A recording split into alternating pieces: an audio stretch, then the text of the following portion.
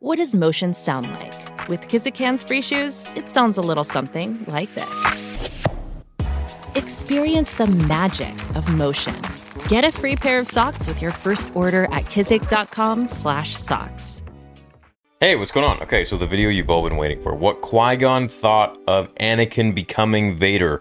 Now, of course, we haven't seen Qui-Gon yet, and if you're watching this after Kenobi Episode 6 finale, well, hopefully we've seen him, because that would be a mistake, I feel like, or an opportunity missed if we don't see or hear him. Now, the thing with, before we get to the video, the thing with seeing him is that that's actually canonically impossible, because in the Clone Wars, he actually didn't finish his full training. Well, I guess before the Clone Wars, when he died. He didn't finish his full training with the Wills, which we learn of in the Clone Wars. So he was only able to manifest his voice in the Force, but not his actual corporeal form. Until, of course, A New Hope was happening, and just before Obi-Wan went to see young Luke, Qui-Gon manifested himself in the real form, in the flesh, so to speak. And that was the first time he had done so. But of course, that's new canon that's written in, and it's the, from a certain point of view books, which, in my opinion, they're just like cute little stories, but whatever. Anyways, today we're going to go over what Qui-Gon thought of Anakin becoming Vader. Of course, as you know, Qui-Gon was the one who found Anakin. He was pushing him to be trained at the Jedi Temple, and all of the other Jedi Masters were like, too old he is to be trained. They were not a fan of him, and Qui-Gon was upset, and his dying wish was to have Anakin trained because he felt it was the will of the Force. Now, if Qui-Gon had trained Anakin, of course, it would have been a different story, but we're not here to talk about that. So, this comes from the novel Dark Lord, The Rise of Darth Vader, and we have some excerpts to go over here. There are 3 pages, but of which I'm just going to select a few paragraphs or even sentences, and then we can discuss them and talk about them because it's actually very interesting.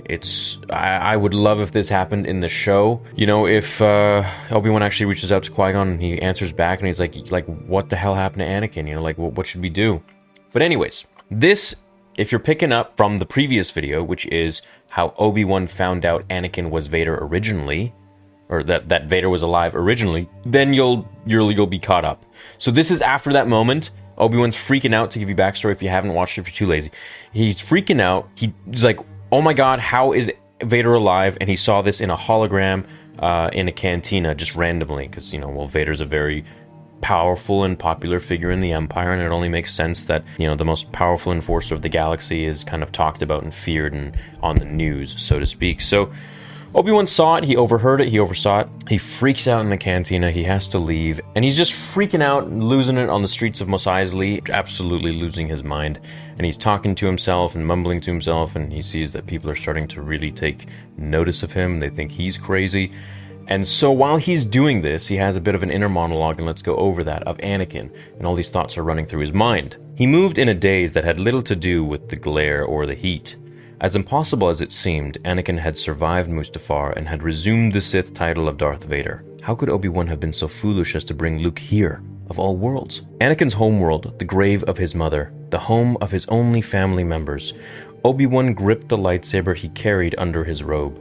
Had he driven Anakin deeper into the dark side by abandoning him on Mustafar? Could he face Anakin again? Could he kill him this time? From the far side of the street, he shadowed Owen and Beru as they moved from store to store, stocking up on staples.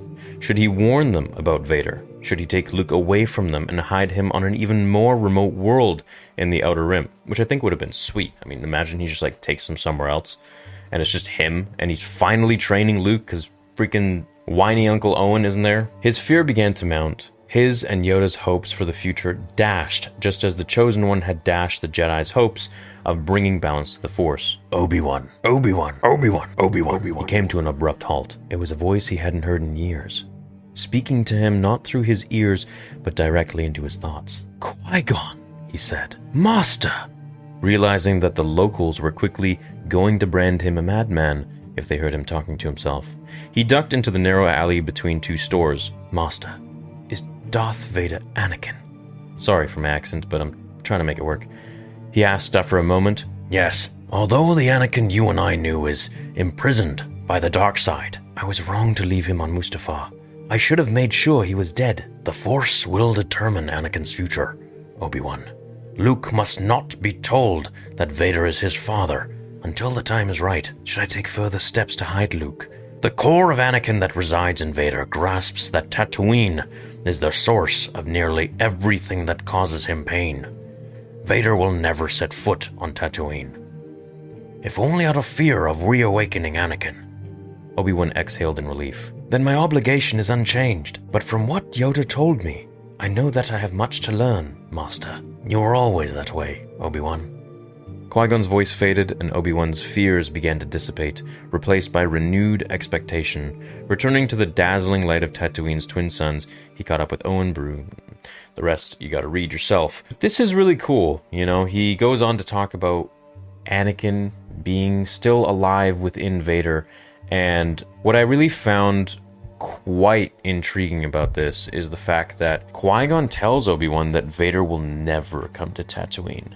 Not because he's afraid of Tatooine, afraid of sand, but because he's afraid of reawakening Anakin. That's pretty damn powerful. So it's like Vader's only fear was the fact that he knew, well, not only fear, but one of his major fears was that he could reawaken the Anakin within him. So it was like almost like this split personality thing going on. While it was still very much Anakin making those decisions, it was kind of this entity that was Vader that became, well, really Darth Vader. And Anakin was trapped inside, and as we know, he was never fully defeated, he was never fully killed by Vader. This is why in the comics we see those blue butterflies still floating around Vader when he's meditating. At least that's my perception of it. Could be wrong. And also because we know that if he had fully died, Luke would never have been able to bring him back, you know? So I think that this is really cool and really insightful of Qui-Gon. You know, that Vader would never come to Tatooine because he would be in fear or in jeopardy of reawakening the Anakin inside of him, and then who knows what would happen. And I think partially, you know, I remember one thing George said about, I read this in the Paul Duncan book, Star Wars Archives, about why Vader continued to serve the Emperor, is that because he had nothing else to do. He had nowhere else to go.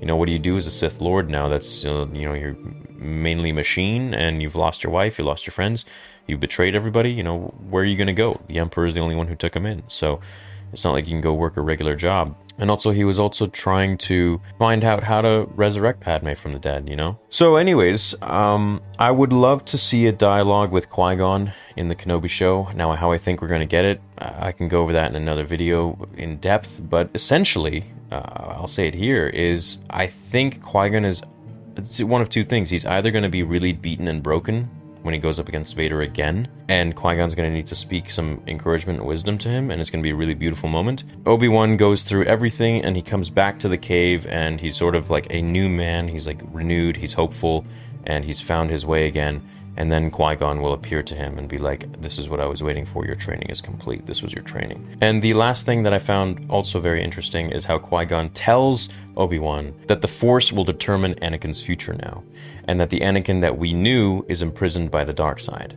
And there's this constant battle and struggle with Obi-Wan where he's wondering, you know, should I have left him on Mustafar? And he's really regretting it and doubting it and being like, I shouldn't have left him there. There's, you know, if I had saved him, maybe I could have brought him back. And it's quite possible. You know, if he had taken him to Polis Massa, I mean, he could have saved Anakin. And I made a fan fiction about this. You know, go check it out. You know, what if Obi-Wan took Anakin with him from Mustafar and saved him? And I think with the proper technology, I think Anakin would have, you know, as we know, Palpatine gave him literally the worst technology ever just to further him into the dark side and sort of punish him for what he had done by losing to Obi-Wan and sort of foiling all of Palpatine's grand plans that he had for Anakin, you know, kind of like coaxing him to the dark side for so many years. And so I feel like at this point, the Anakin that we see later at the end of Return of the Jedi was definitely imprisoned, and that's what it felt like for Vader too. So once that spell kind of was broken, slowly chipped away at by Luke, who reminded Anakin of, you know, the last thing that is from Padme is Luke Skywalker, then he was starting to open up a bit, and I think we saw that when he said, you know, it is too late for me, my son, in Return of the Jedi. Anyways, lovely stuff. I love talking about this. I have a real fun time with it, and I hope you do too. So let me know what you guys think about Qui-Gon showing up to Obi-Wan. How do you want him to do it? Is there a particular way? Do you care? Do you care if he shows up as a voice, or do you want to see him? Of course, we all want to see Liam Neeson, but does that break canon? Do we care? Yeah, we'll see what happens. Hopefully he does show up. Hope you enjoyed this video. Catch you all in the next one. Until then, remember, the Force will be with you always.